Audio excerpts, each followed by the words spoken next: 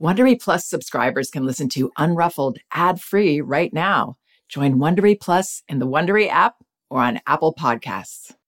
There's nothing like being totally engrossed in a good mystery or thriller. Audible has thousands of immersive audiobook titles to spark your imagination and get your heart thumping. Since it's summer, you might want to check out The Vacation Rental. Very well told and very unsettling. You won't want to turn it off. And since this is a parenting podcast, I should also mention that audiobooks are a wonderfully enriching experience for children because they aren't passive entertainment like other kids' media. They engage your child's imagination and can nurture both listening and language skills. As an Audible member, you can choose one title a month to keep from their entire catalog, including the latest bestsellers and new releases. New members can try Audible for free for 30 days. Visit audible.com/unruffled or text unruffled to 500-500 to try Audible free for 30 days. That's audible.com/unruffled or text unruffled to 500-500 today.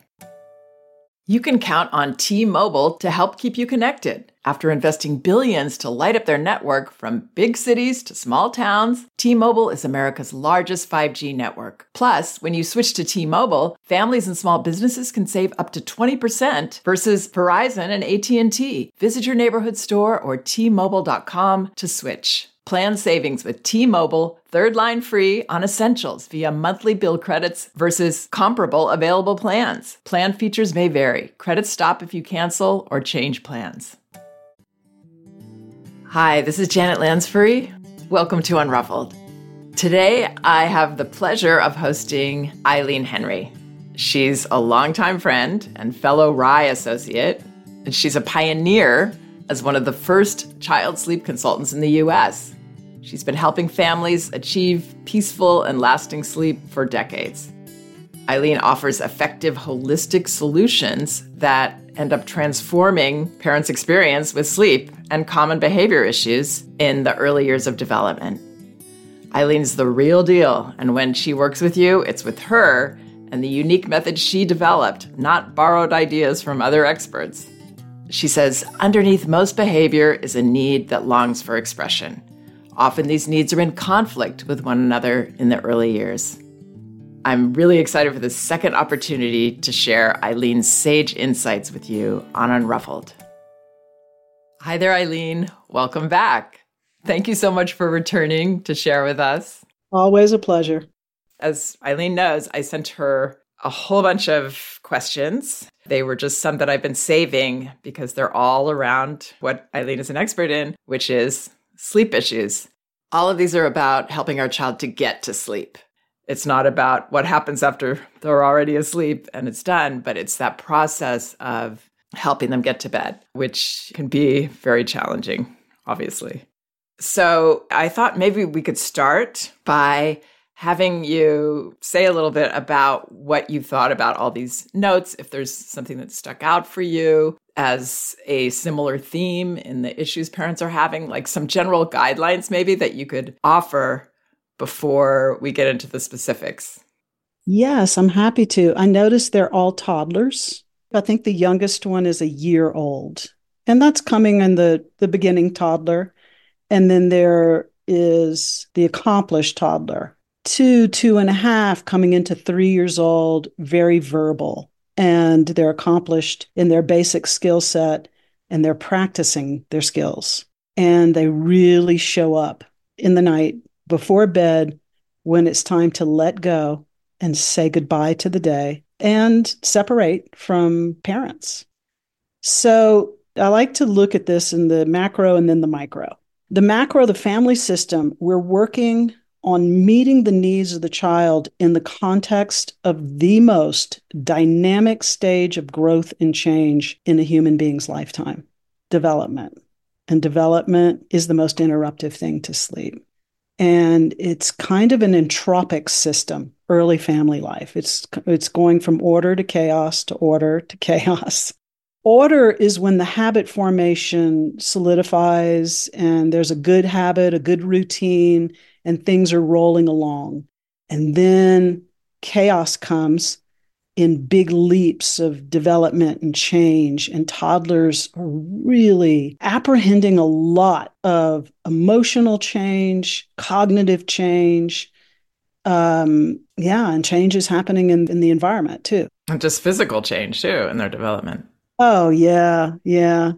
And our job is really, if we think of the overall, is to create a sense of order just enough that over time we're modeling the ability to return to order when life and change and growth and development takes us into chaos. So we're always ushering them back into a place of order, into a place of stability.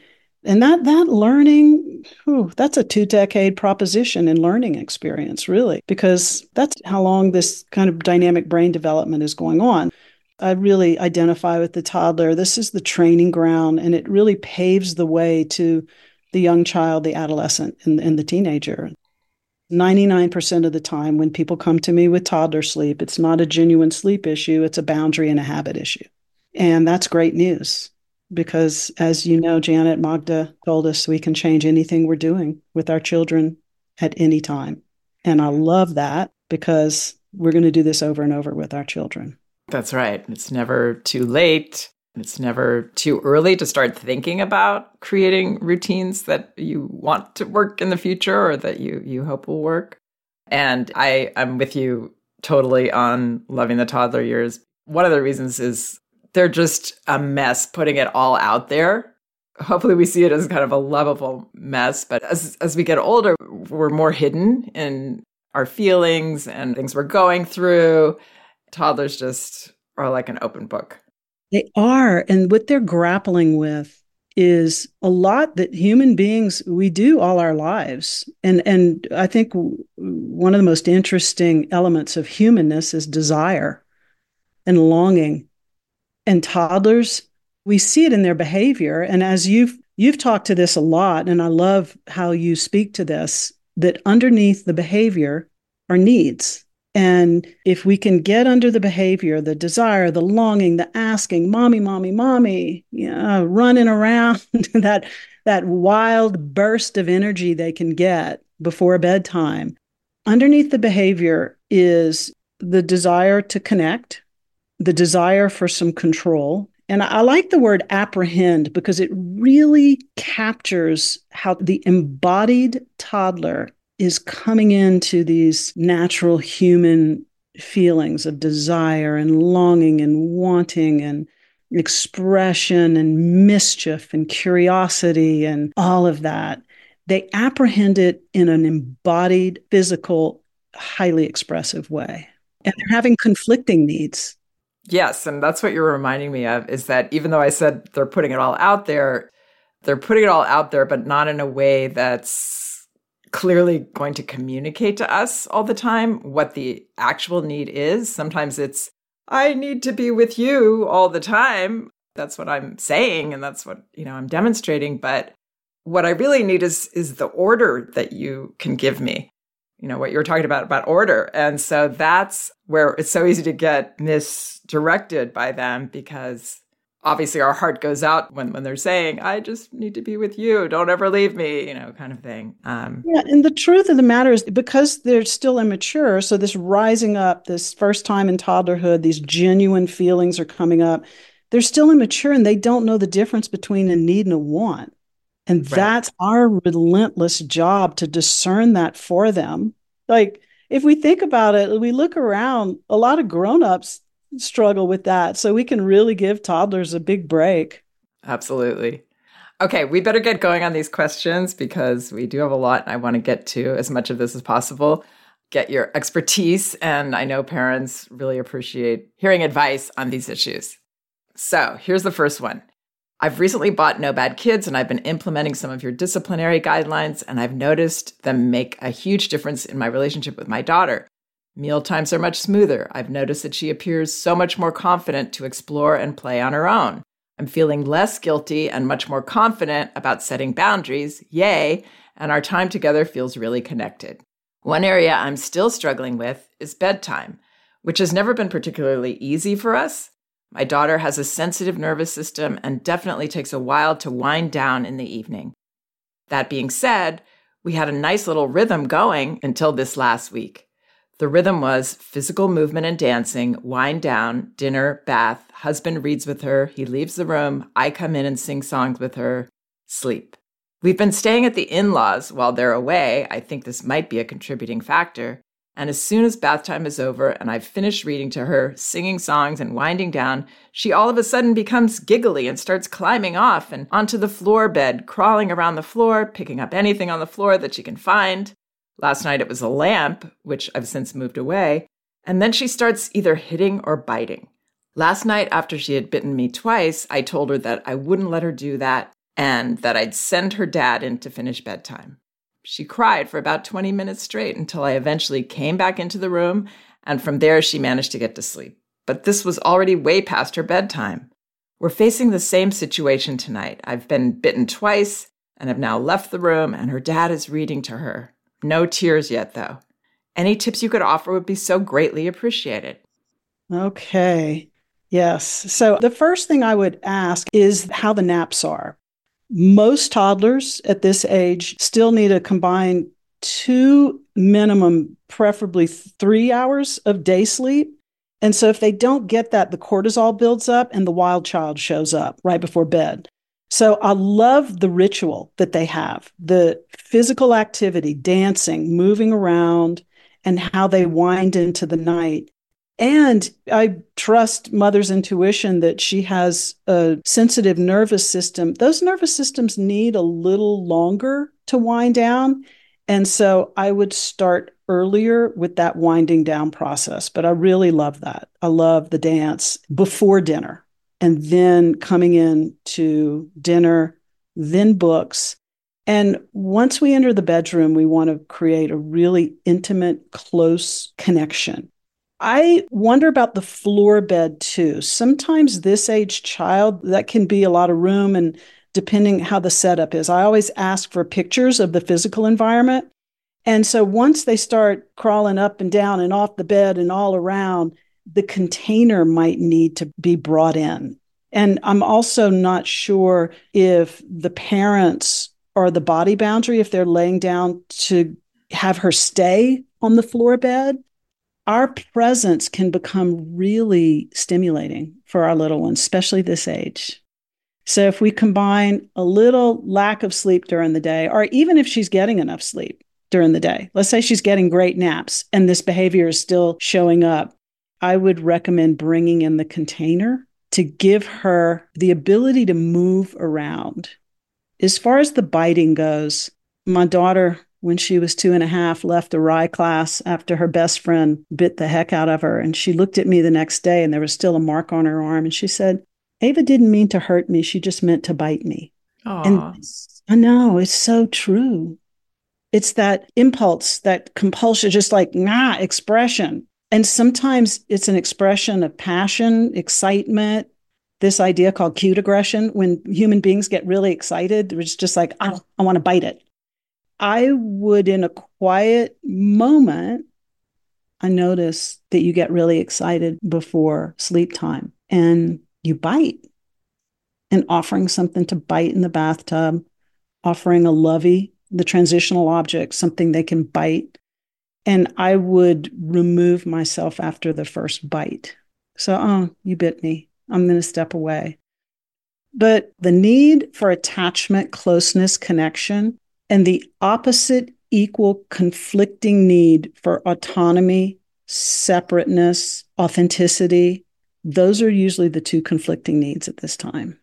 So I give a lot of preparation to the physical environment and the emotional environment because we're sculpting a container that holds our children. It holds our toddlers. It holds their sleep. And it also holds these expressions of needing to move and needing to get that out of the body. That's what they are in charge of. They're in charge of moving their bodies and finding the rest.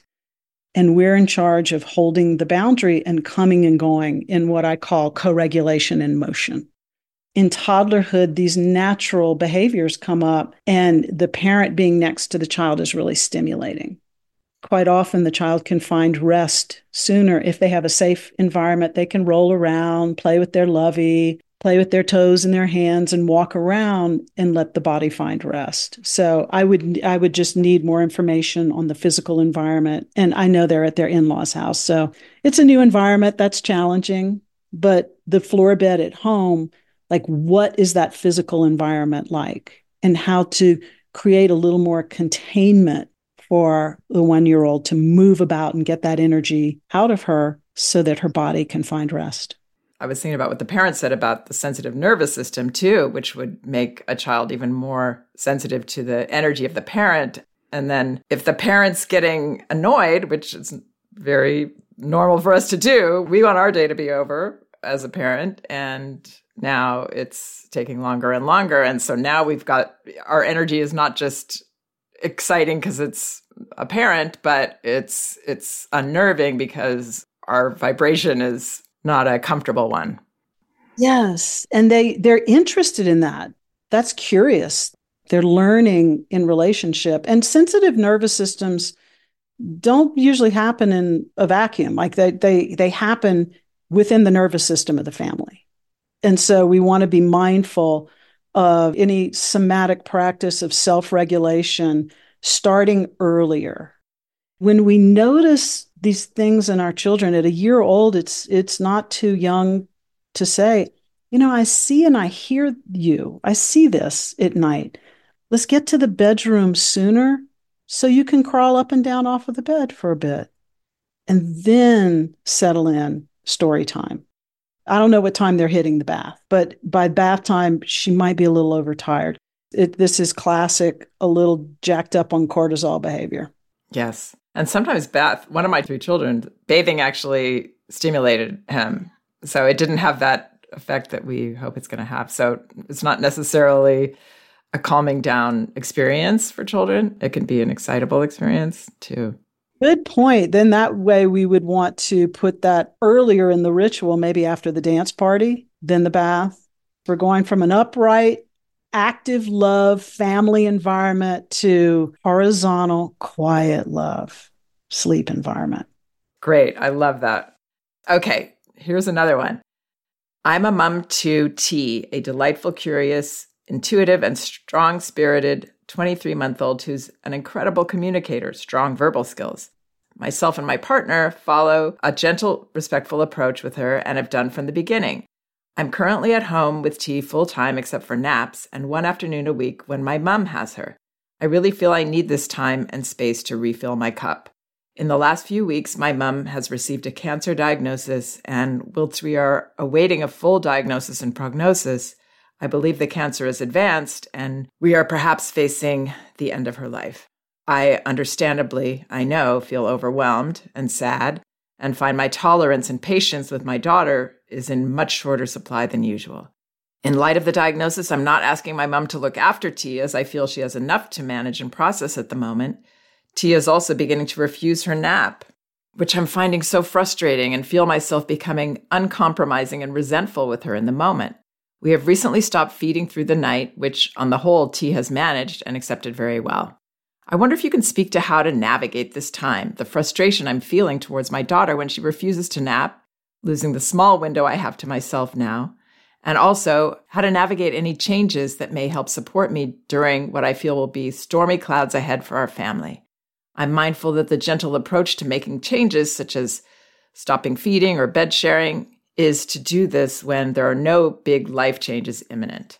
Whilst I don't particularly want to stop either, I worry that if my mom's prognosis is poor, I'm going to be rocked to my core, and I'm not sure I will be able to manage feeding and the lack of space bed sharing currently allows going forward. Any insight, wise words, and tips gratefully received. This is when human beings are at our most human, grieving. Yeah, all these feelings that are coming up for you, uncompromising and resentful with her in the moment. That's so human. That's so understandable when you're going through grief. And this is a unique grief. This mother is in the middle of the past of being mothered by her mother and mothering. This is a huge transition. It's kind of this mom to not, want to put too much on her mother as far as doing the caregiving with her, given what she's going through, I would say if you could carve out time of just the three of you being together and just being present with each other as much as possible and really sinking into this time, this huge transition. You stop feeding through the night, which your toddler accepted very well. Hold on to that. Developmentally, she's capable of holding on to night weaning, and you don't need to go back to that because that's going to deplete you. And you want to be as resourced as you can going through this time. As far as bed sharing, you could make that change, but I would say trust yourself.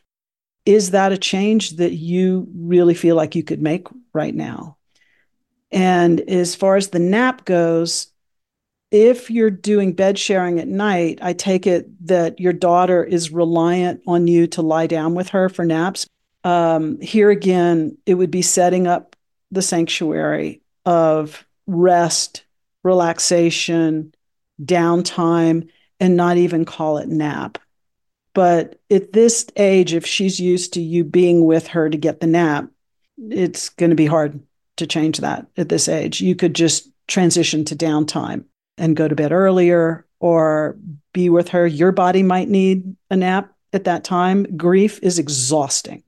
It takes a lot of energy to be present with grief.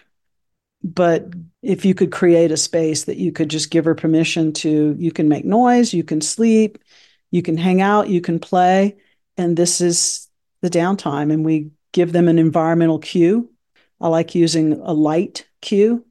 Red is slow down, hang out, quiet play, and green is go dog go. And are you saying that the parent would separate and say, this is your time? You can go to sleep if you feel like it, you don't have to. And letting go of that pressure the parent's putting on herself. Often it's letting go of something around sleep that makes it work, just because sleep is letting go, right? That starts with us letting go. So letting go of that, it has to be this way. And, here's some things in your room, like here, hang out, but I'm going to rest. I'm going to go rest now. We're modeling self-care, and we're showing our daughters how to love the self, how to take care of the self as far as the basic needs. And it's okay. Because we also have that need for closeness, attachment versus self-preservation, authenticity, and autonomy. And we want our children to integrate those two because those two needs that are in conflict, they're going to have to navigate and even negotiate in every close relationship they have in this life, especially their intimate relationships. So what we'd want to do is create, again, a sanctuary, a calming, peaceful place that we can release the child to. And I don't know how this little one, how her autonomy muscle is, if she's used to having the place in Rye, the yes space, where we can release our little ones to, and they have autonomous, self-directed play. And we come and go, check in, go do our thing, come back and check in. And that can be built at any time. I just don't know, going through grief, if this is something this mom can take on. I would encourage her to let go. Toddlers are great at grief. They can cycle through every stage in like 20 to 30 minutes. Denial, bargaining, sad, disappointment, anger, rage, sad, frustration, acceptance. And when I work with mothers who are going through a grieving process and changing sleep habits in their home, what they're faced with is their own grief and then their child going through their loss and grief of separating, saying goodbye to the day, letting go of mom and dad as their sleep rock. And I do discuss in toddler sleep the process that toddlers are going through, a letting go, a loss, a grieving. If they're letting go of the breast as their sleep crutch or being in constant contact with a parent. And as we usher them and support them into moving into greater abilities and autonomy, they have to let go of that. And they experience all the feelings of grief. The only other attachment person that talks about this and the grief around sleep and saying goodbye and letting go is Gordon Neufeld. He really speaks to this beautifully. And we both agree that we meet that letting go with ritual, storytelling, especially as part of the ritual, and lullaby. Those are the two perfect ways to meet grief and letting go, because that's how we've dealt with it for thousands of years before the written word. We did oral storytelling, and the lullaby is an ancient form that we use in rituals, especially rituals to deal with sadness, loss, and grief.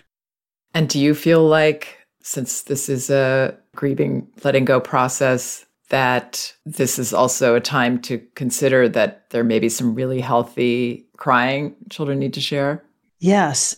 Generally, I always feel like, and I would notice this in my children, if children this age that are in such emotional turmoil for a good part of the day, if they don't have regular venting periods, which is usually around when we set a boundary with them. Sorry, we can't play outside anymore. It's really time to come in.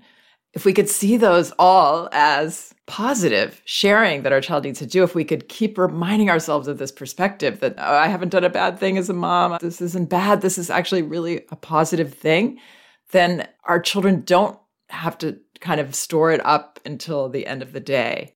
Yes, I'm thinking of that the two-biter, the little two-biter. Mom stepped away and her daughter cried for 20 minutes, and then she came back and she was ready to go to sleep. She had the release she needed. Here again, release is so important. Yes. I mean, I like that analogy of the container, but for my survival, it's been more like that little bit of emotional distance of kind of being the therapist that I guess contains, but it's more like witnesses. It's more like allows for, makes room for, and doesn't have to take it on to myself in any way. Yeah. We're doing something with our children that therapists will intentionally do, but don't want to unconsciously do. We're in parallel process with them. And that's going to be the challenge of this mom. So parallel process is if we start to feel the feelings of the other so much that we get carried and swept away in their experience and we don't remain differentiated. Right. And it's really hard not to do that, by the way. Really, really hard. But that's why I like the visual for me, of the feeling of being the anchor. Yeah. People, will say to me, well, I'm riding these waves. No, don't ride the waves for your child. If you're surfing all day, you're going to be wasted. You're going to get swept away. But if you can be an anchor, then it's passing through and you expect it to. You're not trying to stop the waves or tame them or, that's why I hate that term, like taming tantrums and things. Like, no, that's us trying to control something that we don't, any of us control, which is our feelings. No, I think tantrums are absolutely something that the child can handle. They can't control it. It kind of has to ride its course, right? It just rides its course and then it comes down and it's all of a sudden it's, bird. They move through. Right. And it's just like very sudden a lot of the time. Like, what just happened? They're fine and I'm still a mess. What's going on here? But yeah, that always amazes me. I've seen that so many times with children I've worked with, my own children, that you feel like it's, as a parent that's sensitive like I am, like it's the end of the world. And now 2 seconds later, what just happened? They're la la la, everything's great. What happened? And that's why people think they're faking it, right? Because how can they do that? But that's the healthy way the children vent. And that's what I mean by integrate. So the more we hold that anchor for them, I like the anchor too, holding that space, they're able to move through those feelings. And I've noticed with my own and with children that I've worked with and the feedback I get from parents, and it's scary. And yet over time, as they develop, it integrates into a very fluid and flexible emotional system that no one feeling takes them out. They're able to have all the feelings of being human and all the feelings of grief and all the feelings of loss and all the feelings of frustration and disappointment, all of it.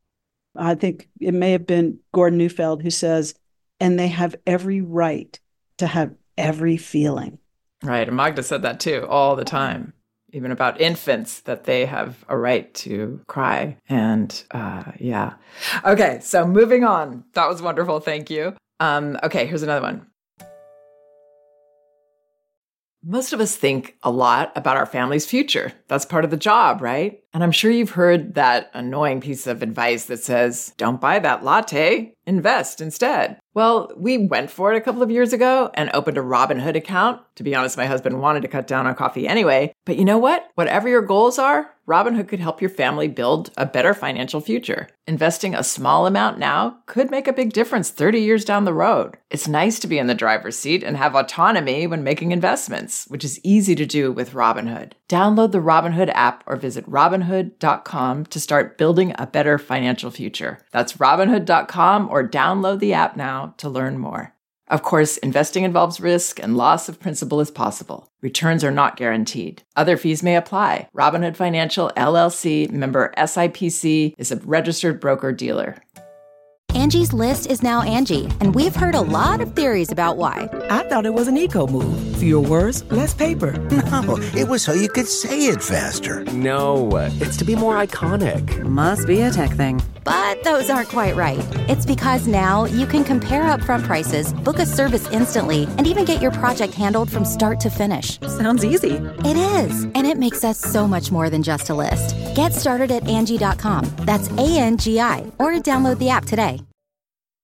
My daughter is turning 3 in March. She is so needy. She has been this way from the day she was born. She still needs me to put her to sleep. I stay with her until she's fallen asleep. If I try to leave while she's still awake, she screams and cries in despair, to the point she will vomit. My back aches on a daily basis from carrying her. That's the only way she will fall asleep. On another note, she's extremely needy. I get stressed because she doesn't let me do anything. I tell her I need to get ready and will come back in 5 minutes. As soon as I step into my room, she's calling for me. Mommy, mommy. It goes like this all day long. I give her my undivided attention, but it's just not enough for her. I'm a stay-at-home mom and only work on Sundays as an RN. I'm exhausted. Please budge me towards the right direction. Oh, the 3-year-old's on top. So I'm going to go into the language of she still needs me to put her to sleep. In my book, I talk about the difference between authentic need and parent reinforced need. So this is good news. This is a parent reinforced need. She doesn't need you to put her to sleep, but in her little mind, she does because that's the only way it's happened. So she can do it. She wants you to put her to sleep. And this is the discernment we have to do, the difference between a need and a want. And if you don't, she screams and cries in despair. So that is because she hasn't learned another way to do it. But she can. She can. And the great thing about working with a 3-year-old, they have all their skills. They're just practicing them over and over. They're verbal. If there are any words coming out of the mouth, that means they do have access to what higher brain they do possess. And that actually isn't distress or despair. That is longing and desire, and come fix it because I don't know any other way. So I would encourage her to allow her daughter to learn how to navigate the liminal space of consciousness, from consciousness to unconsciousness. That's the space that our toddlers have to confront to become skilled sleepers. And we help them. We set them up. We prepare them. I use storytelling, loveys, play, dress rehearsal, lullaby to set them up with a ritual that is irresistible to the toddler to prepare them to release them into that space and learn how to navigate that space. She doesn't let you do anything. That means she's in charge. And when toddlers are in charge, no one really gets what they need. It's chaos. If I see an amount of chaos in an exhausted parent, she's gotten on top of the sleep ritual. And the vomiters, oh my goodness, that's a longer discussion. I've worked with varying degrees of vomiting, and it's disheartening and it's really upsetting to parents. Yet it's one of the easiest things for them to do is vomit. Crying and vomit is easy. It's not like the vomiting that grown-ups do. It's very different. We give them permission to vomit, actually. That's just flat out honest. We prepare them. We set up the crib. We set up the space. We put out new jammies. I have some of the most incredible stories I have about the cathartic experience vomiting children went through and got to the other side. Like a 2-year-old who went to the crib and pointed and gagged and pointed to the crib and shook his head and said, no more, no more. Because his mom told him over and over, it's okay if you vomit, you don't have to. But if you vomit, I'm going to clean it up, I'm going to take care of it, and we're going to put you back to bed. Wow.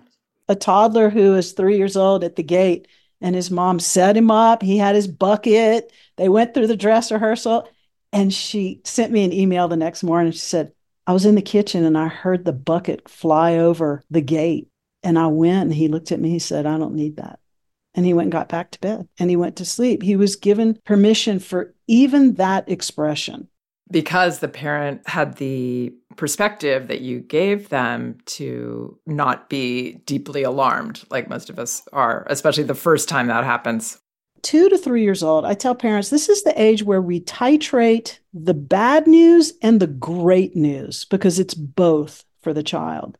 The grown-ups are in charge, and we don't harm ourselves anymore to take care of our children. If our back is genuinely hurting, we look at the child and say, you know what, sweetie, when I do that over and over, that hurts my back. So I'll come sit down. You can sit in my lap. We give them options, but we don't do things that hurt us anymore, because again, we're modeling what it's like to take care of ourselves and treat ourselves lovingly. Yes, I think it's so hard for us. It was for me at first to frame these kind of boundaries and sticking up for ourselves as it's such a positive, important teaching moment that will benefit our child their whole life. If we can see boundaries that way. So underneath is the need. We want to meet the need. And then the behavior we've talked about, like letting it ride, that expression, and then it integrates and the nervous system calms down. The more the behavior meets the strong boundary, the loving limit, and that the environment stays consistent, strong, and it holds, the behavior, even the vomiting, it goes away. Right, because there's a calming effect of, oh, I don't have to run everything. They're comfortable being my leader. They're comfortable doing this. What I would say to this parent too, what I would suggest is that she gets the practice, because I feel like bedtime is the hardest time to set a boundary. We're tired. They're tired. It's this sensitive time for us separating from our children. It's not just them separating from us, it's us. And we want to feel like it was a good day and it's all nice so that we can get to sleep and not feel agitated and worried that it's all wrong and everything's bad. You know, it's a really important time for like a positive feeling. So I would just lean into the boundaries all day long, so that you get a lot of practice with the dynamic of, I set the boundary, you get upset, I hold the boundary because I love you too much to not hold this for you. You need me to. And yes, you're going to rail at me and scream at me and whine and say my name 50 million times, but I love you too much to crumble for you. And it's this really powerful, loving reframe. And the more practice she gets, I feel like the better chance she'll have of being able to do this at night, which is the hardest time for me, at least. Yes. And setting the stage, like a 3-year-old, we can look at them and say, you know what? I want to create a bedtime we look forward to. That's why I involve toddlers in their own solutions. We actually collaborate a solution with them. Now, we're in charge of it. We show them the structure of it, and then we allow them to invite in the, stuffy support animals. We invite in this creative connection we forge with them, what bridges us to the next day, where we're going to meet, where we might meet in our dreams. A verbal child, this is when we really want to create an intimate, lovely preparation to then release them and let go of them. Right. And I think the more mutual it is, the easier it'll be for us to release it, because there's trust, right? Our child will make deals with us that they will not follow necessarily. They will not come through on. We shake hands on like, all right, we're going to hug 3 times and say goodnight, and that's going to be it. And we can't expect them to go with the deal, but at least we know they made this deal. And so I'm going to trust that if they're not accepting it now, it's because they need to vent something with me as I'm leaving or whatever it is. And it helps them to get a sense of control too. So yeah, I love that idea of children participating in the ritual, the ideas about what do you need? What do you want? What should we do? And then, okay, here's how we'll do it then, us having the final say. Right. We're modeling. So we're saying, okay, what are your non-negotiables? Like, what do you want before bedtime? We're going to have this. We're going to have that. We're going to make sure to make time for you crawling up and down off the bed. We build it into the ritual so that the child feels seen, heard, and understood, that they're an active part of this and we're creating something together to look forward to. And then we literally release them into the sanctuary. We release them into their imaginations, their wonder. They have their loveys. We give them what they're in charge of in their environment, the lovey, the support animal. I use storytelling, kind of like lore, and there are archetypes in the story. There's the vulnerable one we take care of and nurture. There's the protector, maybe a bear. Lately, dragons have been really popular with little boys as the overall, watching over, protecting the space. And we give them these archetypes and we release them to it. They release them to the self, and we release them into their unconscious, where all the shadow material waits for us in our dreams. They're so good at it. Yeah, they are. And if we go into that knowing that we've done this together, and sometimes I even say, or even suggest, I remember saying this to my children, if you have more feelings as I'm leaving, you get to share those, and I will be back to check on you. And that's in the routine. We practice that, so it's in the play for us. It helps us kind of settle into our role a little bit better. I needed a lot of help with this. That's why I've got all these ideas, and why I have ideas for other parents too, because there's no one with a harder time setting limits than me. I mean, I love the expression, I never let go of anything without leaving claw marks. Claw marks in it. Me too. Oh, I think I know where you got that one from. I like that one. And children are like that, right? Oh, young children are, and they're supposed to be, and that's okay. If we can normalize that for ourselves and expect it even, is just going to be easier for us to face it with that heroism that we need so often as parents around boundaries. It is. And I tell parents, you just have to be good enough. My kids are way better at boundaries than I am to this day. They're just good enough. Thank goodness we don't have to do it perfectly. And that checking in on them, if we can lead the check-ins and reassure the child, I'm going to go do X, and then I'm going to come back and check in on you. And if you can keep it a little lighthearted, you talk about this. I've heard you talk about this. Staying in lighthearted and almost playful. I used to tell my daughter, I always have 3 more kisses in me. So when I come back, you tell me where you want those kisses. And she'd want them on her doll, on her elbow. And it was a little playful. Also, a phrase and mantra is, you know what, sweetie, I'm going to give you longer to work this out. I'm right over there. Yeah. I'm going to be back. I'm listening. I hear you calling mommy, mommy, mommy. I hear that. And I'm going to give you longer to work this out and settle down and go. So like a 3-year-old, we can start to speak to them. And I think that is a respectful, gentle way of speaking to a child. It's just their reaction can be anything but gentle. They're ruckus. They're rough and tumble. So that's going to come back at us. They're not unruffled. Yeah. Which is partly what I love about them. But yeah, the reason to have that light attitude too is, and not that we can snap our fingers and have this. It's all about this perspective and everything that you've talked about here today.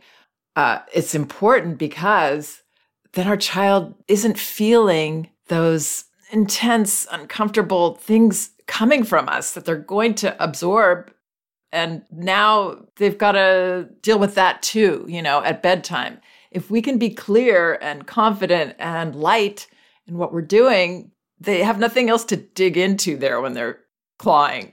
There's nothing. It's like we're light as a feather. What are they going to claw into? And that's what they need. They don't want to be stuck either in their heart of hearts. They don't want to be in that in-between place. They want to go to sleep too, down deep, because they're exhausted. Right. They don't want to work that hard. They will. It's like they feel like they have to. They can't be the one to let go first. It's this wonderful way they're built. When you're in the moment, I do appreciate how hard it is when your child's tugging on your heartstrings. It really is. And so we do whatever we do. And then later, we look at it and say, okay, maybe I want to be kinder to myself the next time.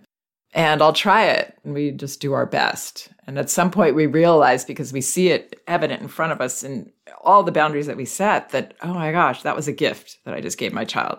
Yeah, I think there's a magic in preparing ahead of time, preparing the child, walking them through, having one last night, especially if they have heavy sleep crutches, like still holding them to sleep or nursing them to sleep or being with them or picking them up a bunch of times to fix their sleep for them, to really prepare the self, then prepare the child, and then walk through with that confident, I love your term, confident momentum is co-regulation in motion. It has a momentum. It has a confident movement to it. Yeah.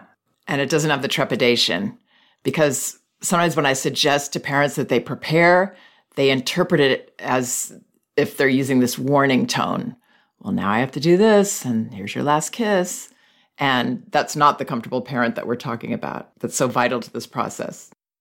Wow, you are just a wealth of information and inspiration. And I hope that everybody checks out your website if they haven't already, compassionatesleepsolutions.com, and your book, The Compassionate Sleep Solution, Calming the Cry. Check that out too. Check out her social media. I'll put links into the transcript.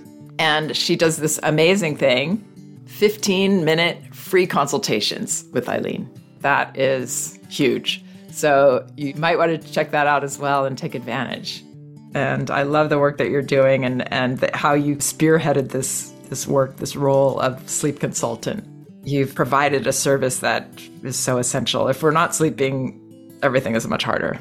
It is. It's the foundation of our well-being. It really is. And to be resourced as parents and human beings, it certainly was for me. Thank you so much, Eileen. Oh, it's always a pleasure to hang out with you. Thank you.